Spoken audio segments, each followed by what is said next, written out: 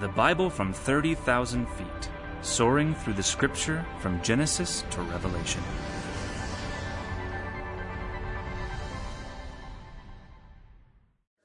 Turn in your Old Testament to the book of Hosea. If you have trouble finding that, find that big prophet named Isaiah. Turn right, go down a few blocks, past Jeremiah, past Lamentations, past Ezekiel, past Daniel, and boom, you're right there at Hosea. Back in 1936, King Edward VIII of England, who incidentally was only on the throne less than 1 year before he abdicated the throne, gave a speech that was going to be carried and was carried not only in England but all through the United States via a radio station in New York City that was going to broadcast it and feed it to others. So in 1936, when King Edward was about to give that speech, just minutes before the speech that would go to the United States as well, somebody in the radio station in New York City tripped over the main radio wire that was connecting the feed from England and the reception to the United States. So the communication was broken. It was a radio signal. They didn't know they were going to patch it up. They just had really seconds before the king was going to go live. A very quick-thinking engineer in that studio took one hand and grabbed one part of the broken wire, and with the other hand took the second part of the broken wire. And the speech was given by the king, and the signal was transmitted literally through the body of that engineer. That radio signal, low-power radio signal, was carried through his body. His body became, in part, the transmission of the king to his people and our people. Now, that little illustration is what a prophet is all about. A prophet hears from God, and a prophet speaks for God. A prophet is like a radio. It receives transmission from heaven, and then it broadcasts or transmits that reception to others. So they're like spiritual radios. They bridge the gap between heaven and earth. Now, sometimes the prophets, their style is proclamation, pure preaching. They are speaking about issues that are dealing with the day and age in which they are living. They're proclaiming forth God's word. At other times, it's not just proclamation, it is prediction. They are foretelling the future events, some in the near future, some in the far future, all the way to Christ's coming or second coming. Sometimes the prophets aren't about proclamation or prediction, but demonstration. They want to get the people's attention, and so they play a part, they act a role. And in so doing, the people who are around them are able to see what the message is the prophet will later on then speak. So we've already discovered that. Jeremiah did that a few times. Ezekiel did that. But of all of those who were called to be prophets, of all of the prophets I wouldn't want to be, the one that would top my list would be Hosea. I mean, Jeremiah had it bad, Ezekiel had it bad, some of the things God called him to do, not good, very difficult. But Hosea was told by God to demonstrate God's love for his people in the worst situation possible. God told him to marry a wife who would then go out on him and have an affair with other men, become a prostitute. Then God would instruct that prophet Hosea to bring her back again and support her and forgive her and help her raise the children that they produce together. God was demonstrating through the prophet, not just proclamation, not just prediction, that's included in this book as well. But God was demonstrating his love under the worst possible circumstances, when you have an unfaithful spouse. It's interesting that the name Hosea is the same Hebrew name as Joshua or Yeshua or Jesus. And he, in his agony and his pain, shares God's great love for the people of Israel. Now, we are dealing with what are called minor prophets when we begin the book of Hosea and finish out the Old Testament. This is the 32nd week in this series called The Bible from 30,000 Feet. We're flying over it, and we try to do a book a week. Good news, there's only 14 chapters in this little book. And I know what you're thinking. You're thinking, yeah, but you're the preacher, Skip.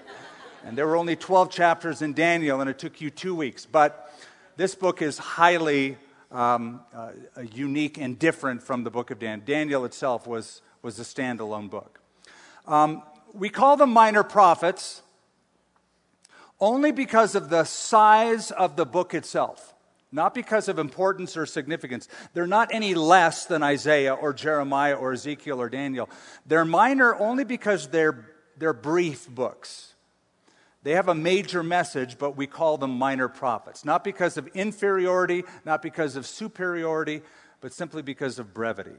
You know, size can be misleading. An espresso is a tiny cup of coffee, but it packs a wallop. And it's a lot stronger than a pour-over or an Americano or a standard cup of coffee. A small cup can bring huge results. Another thing about size, my mom was about 5 foot. She could pack a wallop. She could handle 4 boys quite easily. So size can be misleading. The book of Hosea and the rest of what we call the minor prophets have some incredible messages. Let me divide it up for you. The book falls naturally into 2 divisions, although I'm going to give you 4. It falls naturally into the first 3 chapters and then the second 11. The first 3 are personal chapters, private chapters. It's about his own personal life as God is forming this messenger. And then the second part, those last 11 chapters, deal with his public life, his prophetic ministry to the nations. But I've sliced Hosea up into 4 sections. Chapters 1 and 2 is about a faithless wife. You're going to be introduced to her in a moment. Then chapter 3 is about a future restoration as God takes the illustration of the first 2 chapters and announces something he's going to do in the future. And then third, chapters 4 through 10 is about a fickle nation, the nation of Israel. Even though Israel and Judah are both mentioned, primarily he is a prophet to the northern kingdom. And then finally, a faithful God in chapters 11, 12, and 13. The book of Hosea is a heartfelt message by a heart-sick prophet about a heartbroken God. He is the prophet of the last hour. The northern kingdom is months away from destruction, from captivity by the Assyrians.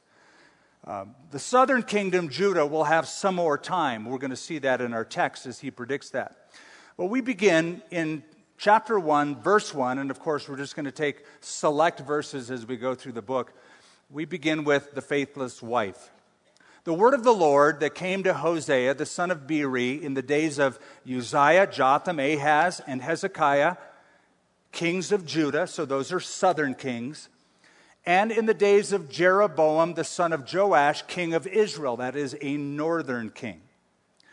The book begins by giving us a reference point so we know when and how long this prophet ministered. He's going to talk to the 10 northern tribes, the 2 southern tribes. Primarily, his message is for the north.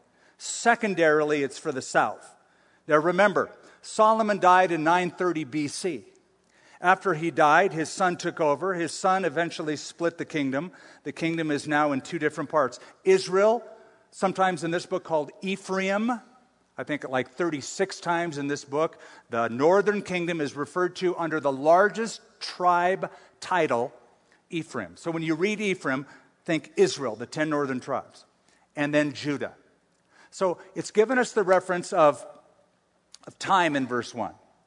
And if you were to add up the kings that are mentioned and you look at the length of time Hosea ministered, he ministered about 50 years in total. Verse 2, when the Lord began to speak by Hosea, the Lord said to Hosea, "Go, take yourself a wife of harlotry and children of harlotry." He is now predicting what is going to happen to her. She probably was not a harlot when he married her. I say that because based upon the law of the Old Testament and how prophets roll, they don't marry harlots. And the children were born afterwards. So the idea is that I know what is going to happen to this woman that you're going to marry. She is going to turn out to be unfaithful. Go, take yourself a wife of harlotry and children of harlotry, for the land has committed great harlotry by departing from the Lord. Hosea, I've got a difficult mission for you. I want you to marry a wife who's going to have an affair on you. Now, God knew that. Hosea didn't. God lets him in on it to sort of preview the kind of heartbreak that he is going to experience as an object lesson. Think of it this way.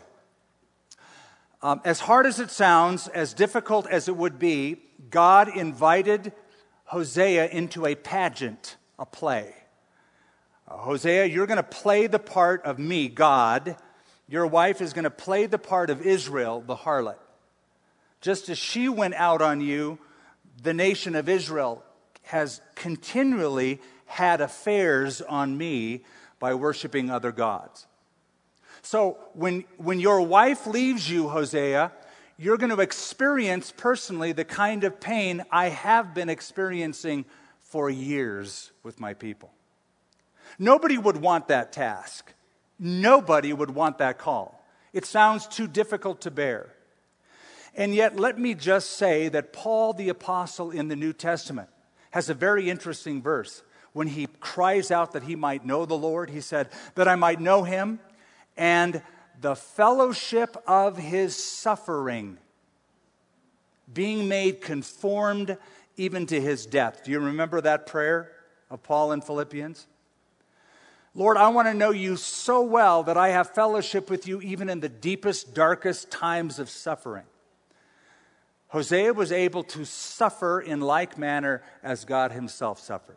Verse 3, so he went and took Gomer, the daughter of Diblaim, and she conceived and bore him a son. Now, that's sort of like red flag number one. That's bad in and of itself to have to marry a woman by the name of Gomer.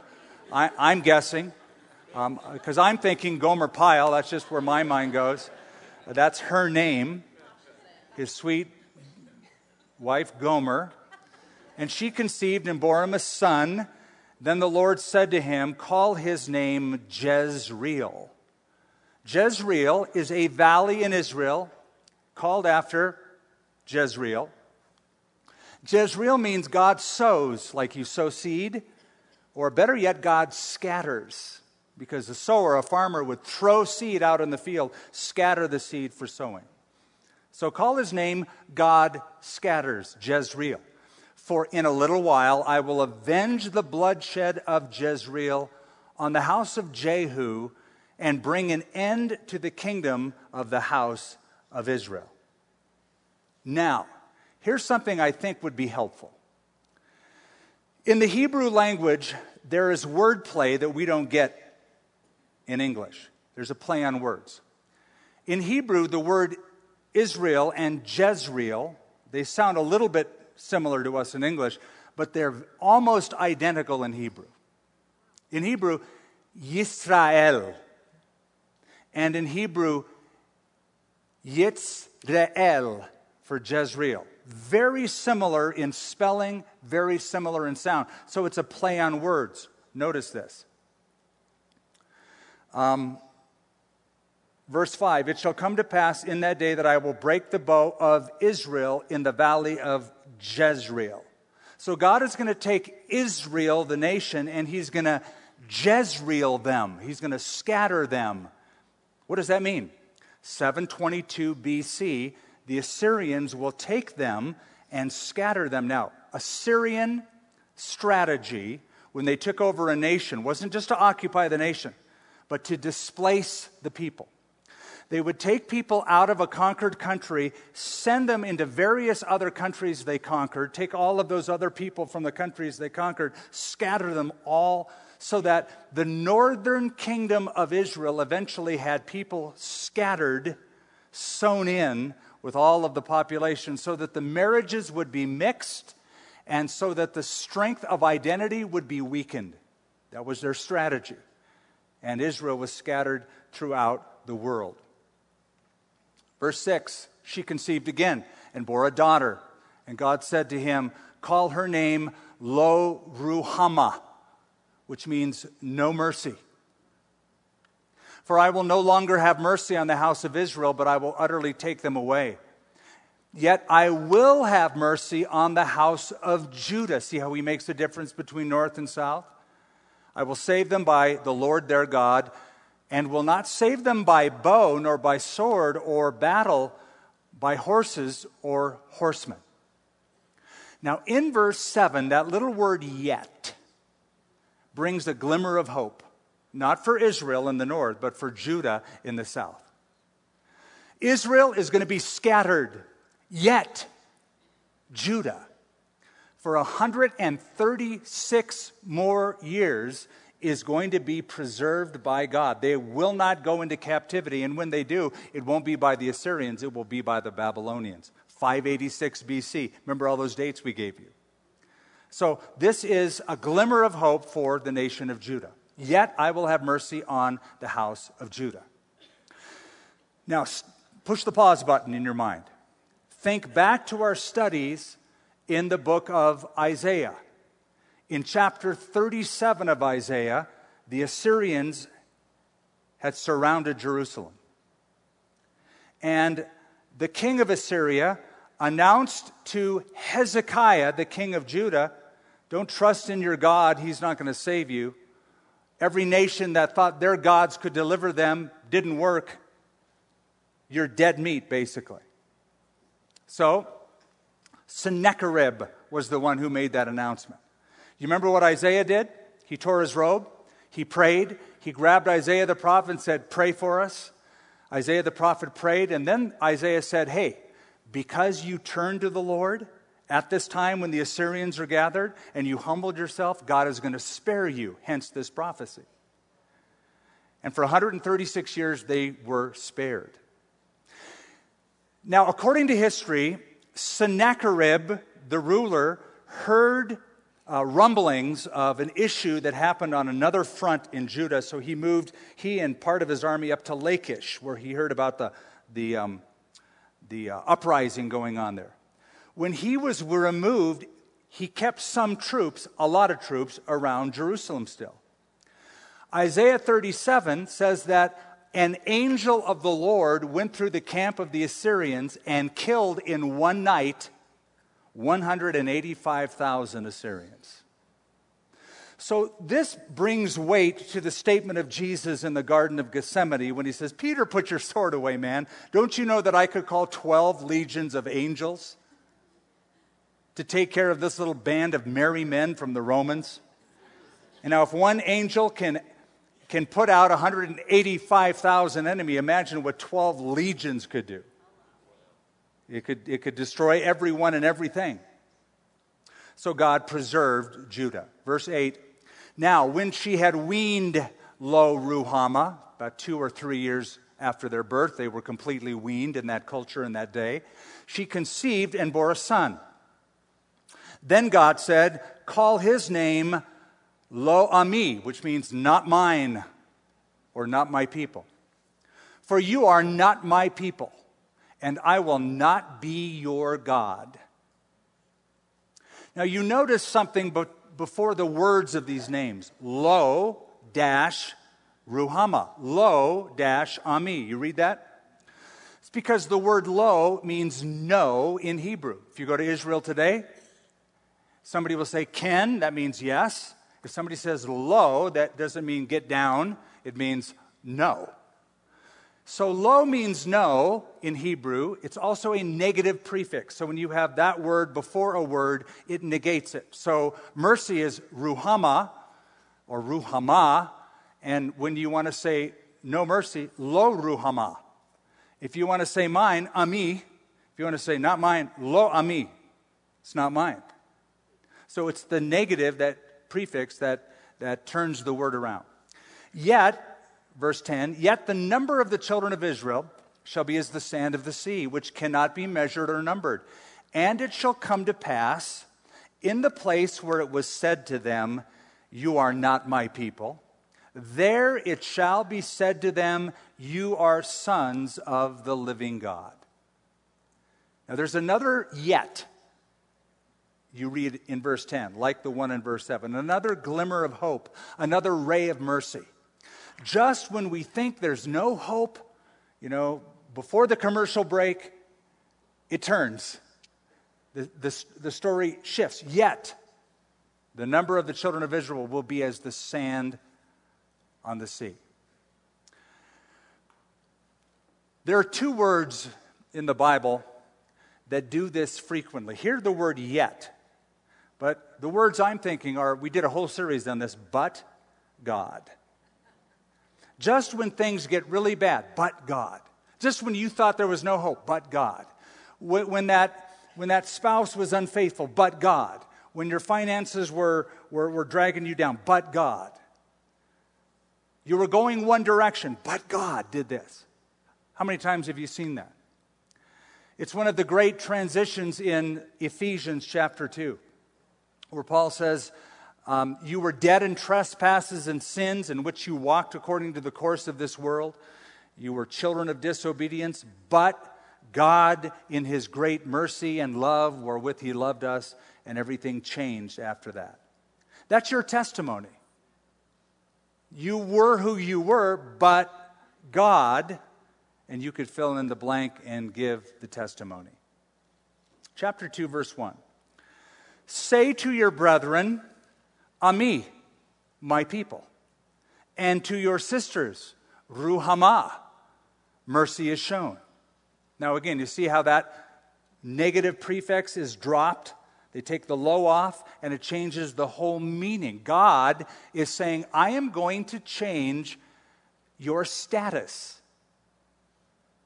I'm going to take the negative prefix off your condition and make it positive. Now, the reason I'm dwelling on this is because too often God is accused of taking your fun away. Oh, he's so negative. Who would want to follow Jesus Christ, man? There's no fun in that. He takes all the fun out of life. No, you got it wrong. Sin gives you the negative consequences. Jesus comes and deals with those things and adds life, adds positivity. So I like to say medical research, medical science can add years to your life, but only Jesus can add life to your years. He takes the lo away, the no away, and says, you are my people, you are sons of the living God. Now, through chapter 2, and we're just going to skim this, we get woven in these predictions from abandonment, God abandoning his people in the short term, to God restoring his people in the long run, eventually. So verse 13, I will punish her. Look at verse 14, I will allure her. Go down to verse 19, I will betroth you to me forever. See, there's that weaving together of I'm going to punish you, but I'm going to bring you back. Again, verse 19 and 20, I will betroth you to me forever. Yes, I will betroth you to me in righteousness and justice, in loving kindness and mercy. I will betroth you to me in faithfulness, and you shall know the Lord. The two verses that I just read to you are the two verses that every Orthodox Jewish male recites when he wraps around his hand the phylacteries, that little box with the scriptures in it. When he does that, he recites these two verses. He has them memorized, and he recites this. I will betroth you. I will betroth you. I will betroth you. The reason I love these verses, is because they are relational. They are not religious. The term betrothal, man, that's intimate, right? I'm going to engage you to myself. And I believe this represents the heart of God through his prophet. The relationship God wants with you is one of intimacy. He doesn't want it far off, doesn't want a religious, I go to church, I say my prayers. He wants it real, man. He wants it relational. Like young lovers engaged. They can't wait to be with each other. I'll betroth you, engage you. My wife, Lenya, has a great story when she was in Youth with a Mission, where one night she decided to spend the evening, to spend dinner with Jesus. She told me the story. When I first heard it, I thought, really, how do you do that exactly? I was interested. That got my attention. She said, so I cooked dinner. I lit candles. I sat in a chair. The other chair was empty. And as I ate dinner, I did it as unto the Lord, and I just poured out my heart to the Lord like we were having an intimate meal. And I thought, what a beautiful gesture. She captured the idea of relationship. And it's interesting, a few months after that, when she moved from Hawaii back to the mainland, I took her out, I picked her up at the airport, and then maybe it was that night, a couple nights later, I was at her house, and I said to her these words. I was getting all romantic, and I said, Lenya, I love you. And she looked at me and she goes, thank you. Not the response I was hoping for. I mean, usually the protocol is, I love you too, but she didn't say that. She just said, and she did it very deliberately. She goes, thank you. And so I went away home going, oh man, that just did not go well at all. I bombed tonight. The next day, I'm at work at Westminster Community Hospital in the radiology department. They paged me. They say, there's a call from somebody named Lenya. I picked up the phone and she said, I love you too.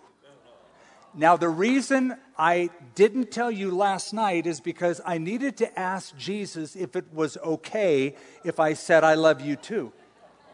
Because he is my first love, and I wanted to make sure I don't commit my love to you unless he said it was okay. And he did. So, I love you too. And I thought, again, that's the idea of relationship. I have a relationship of love with Jesus. We are betrothed. We are engaged. I don't want to have anything step in the way of that. Well, chapter 3, one commentator called the greatest chapter in the Bible because it portrays the greatest story in the Bible. It's the story of redemption. It's a prediction of restoration. But I love the word redemption. Remember that was a word we used Sunday in the book of Romans? Redemption. And I said it's a term from the slave market. Always has been. Old and New Testament. Has its roots in slavery. So redemption, in the Greek language, redemption is exagorazo. Ex means out of. And agorazo refers to the marketplace. And agora in ancient Greece was a market. So you go to the agora. You go to the market to buy your vegetables. You go to the agora to conduct business. So exagorazo means out of the marketplace. So redemption has its root in an ancient slave market. And the idea is you're shackled by sin, and Jesus pays the price and buys you out of that. So far, in Hosea's marriage to Gomer the go-go girl, there has been betrothal, marriage, adultery, estrangement, and now restoration. Chapter 3, verse 1, then the Lord said to me, go again, and love a woman who is loved by a lover and is committing adultery. Just like the love of the Lord for the children of Israel who go to other gods and love the raisin cakes of the pagans, part of their ritual. So, I bought her. That's redemption. I exagorazo. I bought her out of the marketplace. I bought her for myself for 15 shekels of silver and 1.5 homers of barley. Do not think of the Simpsons here when you read homers. It is a measurement of weight and substance in antiquity. 15 shekels, or 15 pieces of silver, was the going rate for a female slave. By the way, if you remember back in Leviticus, 30 pieces of silver, not 15, was the rate for a slave who was gored by an ox. That's what you had to pay. And I bring that up because Jesus was betrayed for 30 pieces of silver. And I said to her, verse 3, you shall stay with me many days, but you shall not play the harlot, nor shall you have a man. So too I will be toward you. In other words, sweetie, I'm committed to you. I want you to be as committed to me as I am to you. I'm buying you back. I'm redeeming you and rescuing you out of the street. So I'm loving you. I want you to show that same love and respect. For the children of Israel shall abide many days without king or prince, without sacrifice or sacred pillar, without ephod, that is the attire of the high priest by which he would discern the will of God, or teraphim. Now, teraphim were little gods that in their idolatry they brought into their homes. So the point of this verse is, for a long time, you're not going to have any access to any answers at all that you're seeking. Afterward, the children of Israel shall return and seek the Lord their God and David their king. They shall fear the Lord and his goodness in the latter days. Now, this happens to be, in my opinion, one of the great prophetic pronouncements in Scripture. Notice the phrase, many days. Verse 4, Israel will abide many days without king, prince, without sacrifice, etc. Many days is unusual. Why do I say that? Because typically God is very precise. Let me give you an example. 3 times in the Bible, God told Israel they would be out of the land. And the first 2 times, he was extremely exact. So God told Abraham that his descendants are going to be taken away into a land for 430 years. Which they were. They were in Egypt as slaves for that long. God told Jeremiah the prophet that the people would go into captivity in Babylon for 70 years. Very exact. So typically God is very exact when he talks about these kinds of judgments. Here it just says many days without a king. Now today, Israel is back in their land. But they have not had a king since Zedekiah, 2,500 years. It has been many days without king, without prince. You say, well, what about Jesus? Sure, he came into his own, but his own received him not. They rejected him, they crucified him, they did not receive him as their king, even though Pilate correctly announced on the cross, this is the King of the Jews. Jesus has never occupied that position. He will, when he comes back the second time. It has been many days, 2,500 years or thereabouts, that Israel has dealt without king, without prince. They haven't had a sacrifice on that altar since 70 A.D., fulfilling this scripture. But do you know that though in Jerusalem there is a kingless throne, do you know that in heaven tonight there is a throneless king named Jesus? And one day the throneless king and the kingless throne will be brought together. And when that happens, glory will fill the earth. It is the prediction made by Isaiah the prophet. It's familiar to you because we put it in our Christmas cards. For unto us a child is born. Unto us a son is given. The government will be on his shoulder. His name will be called Wonderful Counselor, Mighty God, Everlasting Father, Prince of Peace. Of the increase of his government and peace, there will be no end upon the throne of David and over his kingdom, to order it and establish establish it with judgment and justice. From that time forth, even forever, the zeal of the Lord of hosts will perform this. At that time, when those two factors come together, throneless king, kingless throne, glory will cover the earth. Now, Hosea chapter 4 is a brand new section.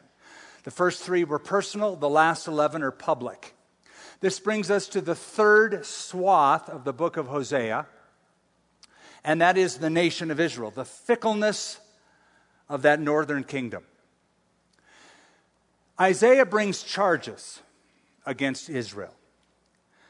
Think of Hosea as God's lawyer, God's prosecutor. He marches into the courtroom like this last weekend we saw Paul the Apostle doing in Romans chapter 3. Here Hosea marches into the courtroom and lists the charges. And the charges are as follows. Number 1, apathy. Number 2, uncertainty. And number 3, idolatry. I want you to notice them all. When I say apathy, I mean they stop growing spiritually because they stop loving to learn the things of God. Chapter 4, verse 1. Hear the word of the Lord, you children of Israel. For the Lord brings a charge against the inhabitants of the land. There is no truth or mercy or knowledge of God in the land. Verse 6. My people are destroyed for lack of knowledge, because you have rejected knowledge. 3 times that word is mentioned. I will also reject you from being priest for me, because you have forgotten the law of your God. I will also forget your children. God tells them they have rejected knowledge. My people are destroyed for lack of knowledge. Be careful. Be careful as Christians of what I can only describe as an anti-learning sentiment, an anti-intellectual sentiment. It seems to be very popular among Christians these days. Well, we don't care so much about what we know in terms of doctrine. We care about, how we feel, and we care about, we love the Lord. It's not about what you know. Okay, I understand that. But you have to know certain basic truths so that your love can find full vent and full fruition. You and I need to be instructed in the things of God. Jesus said, learn of me. Peter said, grow in the grace and in the knowledge of our Lord and Savior, Jesus Christ.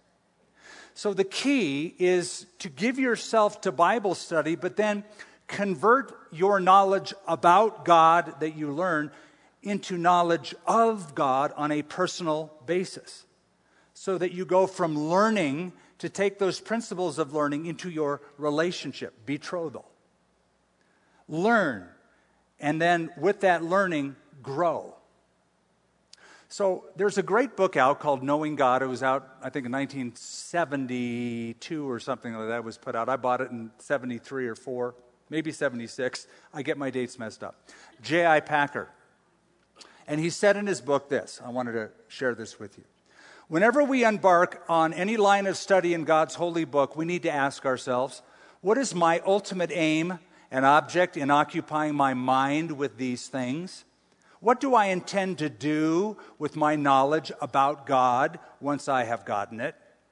For if we pursue theological knowledge for its own sake, it's bound to go bad on us. It will make us proud and conceited. The very greatness of the subject matter will intoxicate us. But then he goes on to say, but if you pursue knowledge and then you convert your knowledge about God into knowledge of God on a personal level, you'll grow. The thing about Israel, hence this indictment, they didn't care. They didn't want to learn. They didn't want to learn because they didn't want to grow spiritually. They had lost their spiritual appetite. So apathy is charge number 1. Second charge, uncertainty. See, they didn't know what the future held. They didn't want to trust God, so they decided, let's trust other nations and form alliances with them to protect us against the big bad Assyrians. So chapter 5, look at chapter 5, verse 13. When Ephraim saw his sickness, that is the northern kingdom, and Judah saw his wound. Then Ephraim went to Assyria and sent to King Jeroboam, yet he cannot cure you nor heal you of your wound. Look at chapter 7, verse 8.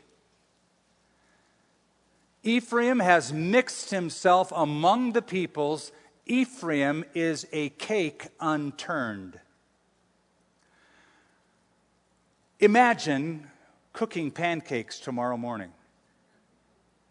You cook it on one side and you don't flip it to the other side, you take it out.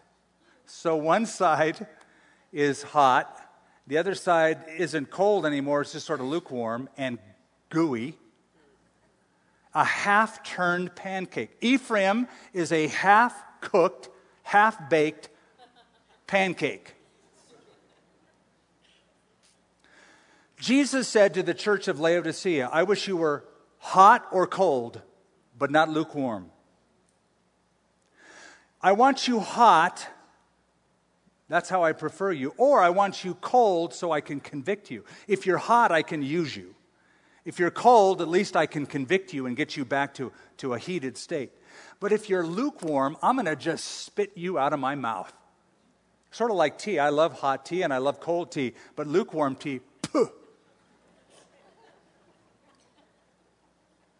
Ephraim is a half-baked pancake, a cake unturned. Charge number 3, idolatry. In chapter 4, I'm kind of bringing you around a few different places. Verse 17 says, Ephraim is joined to idols, let him alone. For God to say let him alone indicates that he's determined to judge them. Judah has a chance, Israel does not.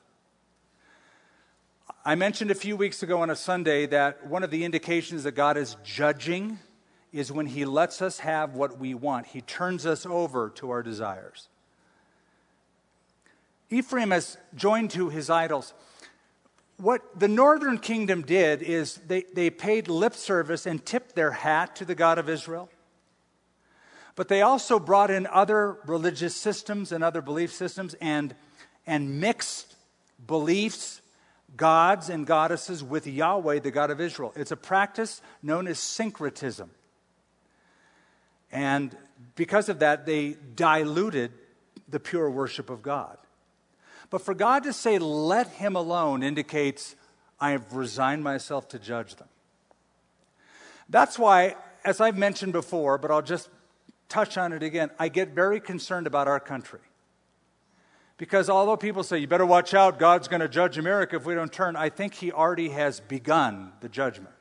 I think he's turning us over to what one news commentator called, we're now in late stage decadence.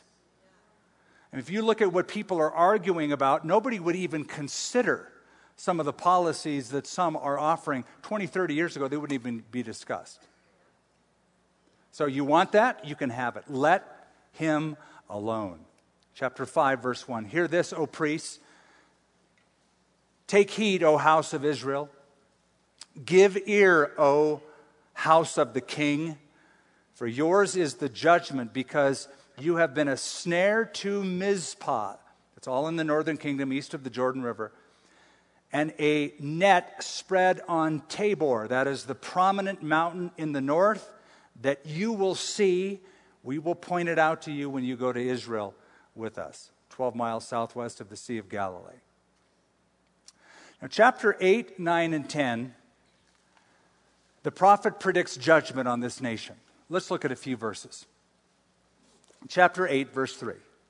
Israel has rejected the good. Ever heard of Jerome?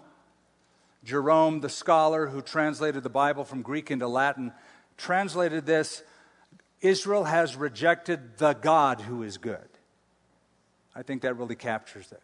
Israel has rejected the God who is good. The enemy will pursue him. Verse 7, chapter 8. They sow the wind and reap the whirlwind. The stalk has no bud. It shall never produce meal. If it should produce, aliens would swallow it up.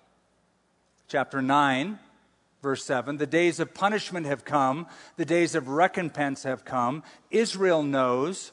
Go down to verse 17 in chapter 9. My God will cast them away because they did not obey him, and they shall be wanderers among the nations.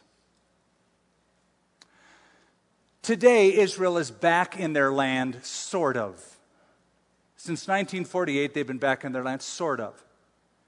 Actually, the Jewish people have wandered since the Assyrians took the northern kingdom in 722 BC.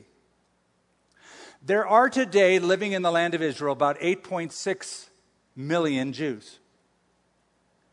There are 8.6 million Jews living also in the United States of America.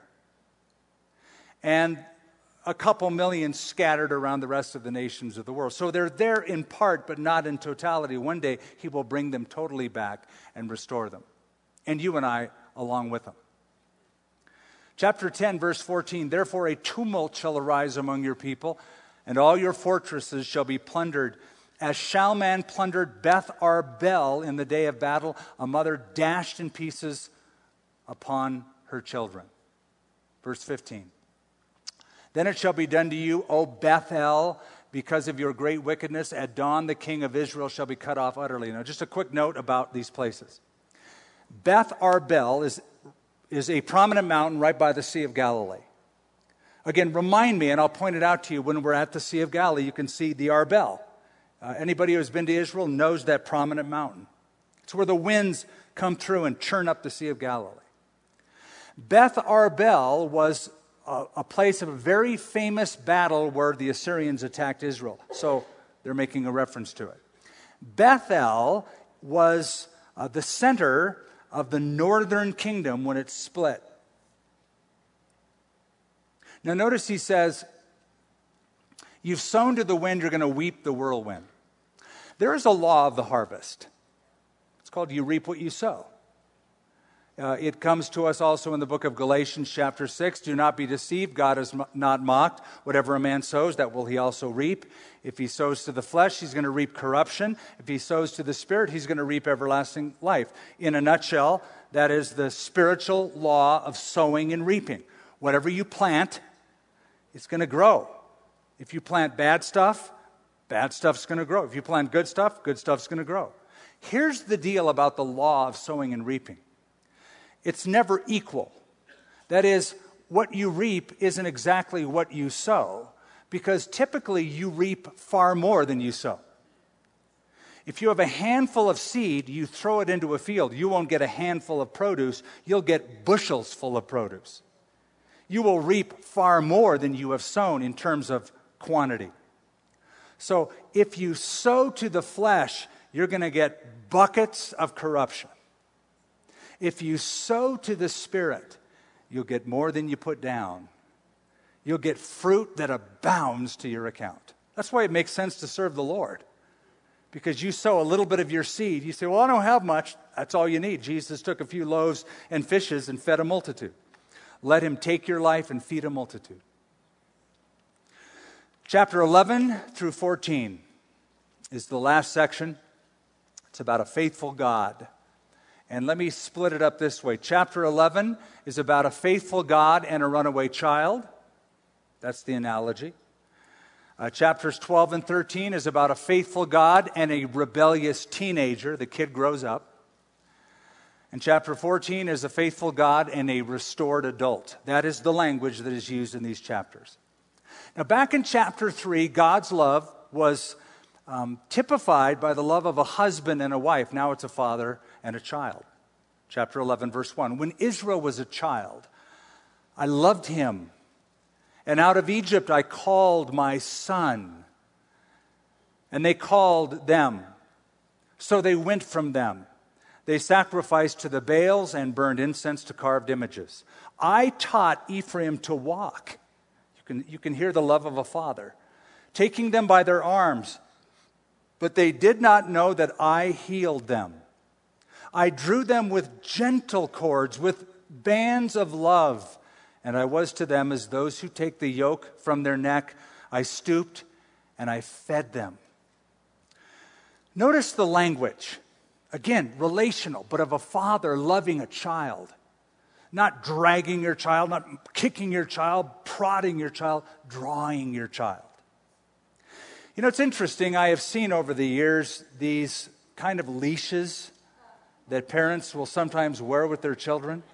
Have you seen them? They're elastic. They kind of go out to a certain point, but then they don't go any further, and the child feels the tug, and the tug brings them back to the father. It might look a little weird, like they're walking their dog, but actually, I've come to realize those are cords of love. That's a parent loving his child to give a little bit of freedom, but not too much to get in trouble, and to bounce back when you're at the end of it. But verse 7, my people are bent on backsliding from me. Though they call to the Most High, none at all exalt him.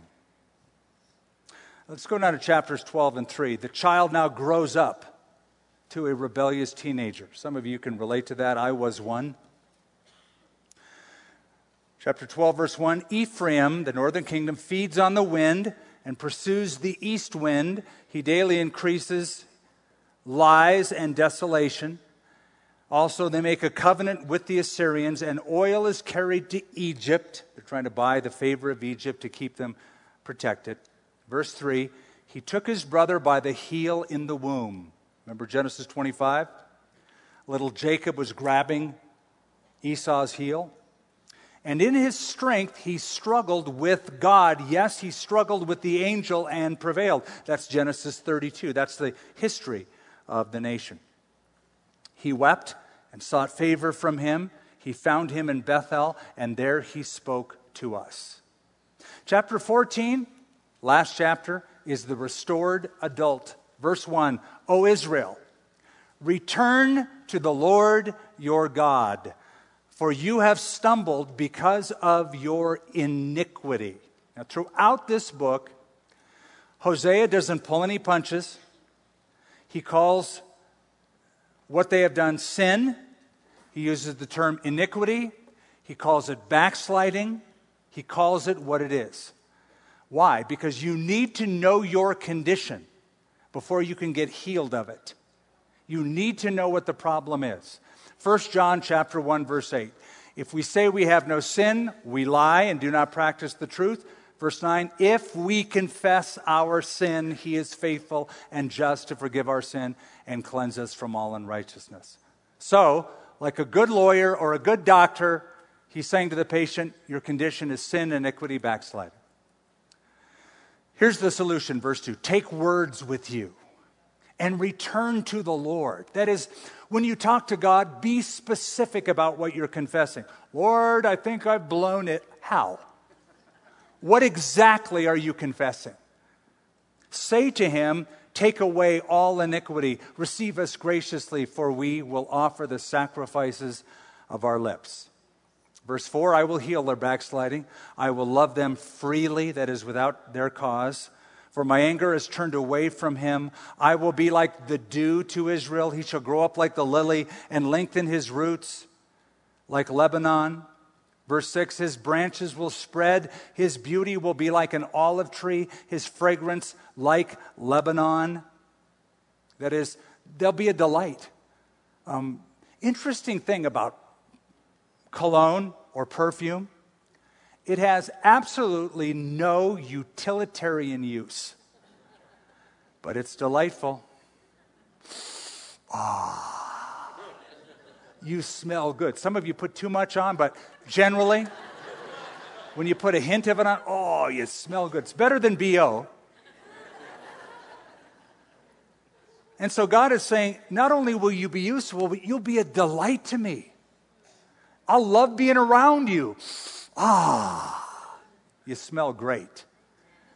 Verse 8, Ephraim will say, what have I to do anymore with idols? I have heard and observed him. I am like a green cypress tree. Your fruit is found in me. Who is wise? Verse 9, let him understand these things. Who is prudent? Let him know them. For the ways of the Lord are right. The righteous walk in them, but transgressors stumble in them. Now, as we close the book, think of your own life. Think of the times that the Lord warns you. I know I can think of several times when God tries to get my attention and say, you got to watch this, you got to turn from this, you got to pivot from this. So think of your car.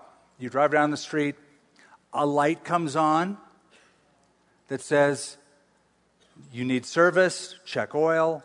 You can do one of two things. You can stop, check the oil, take it in, or you could carry with you in the glove box a little hammer. And when you drive and that little emergency light goes on, just take the hammer and smash it in. Break the light. You've solved the problem. It's not warning you. You're fine for now, but not for long.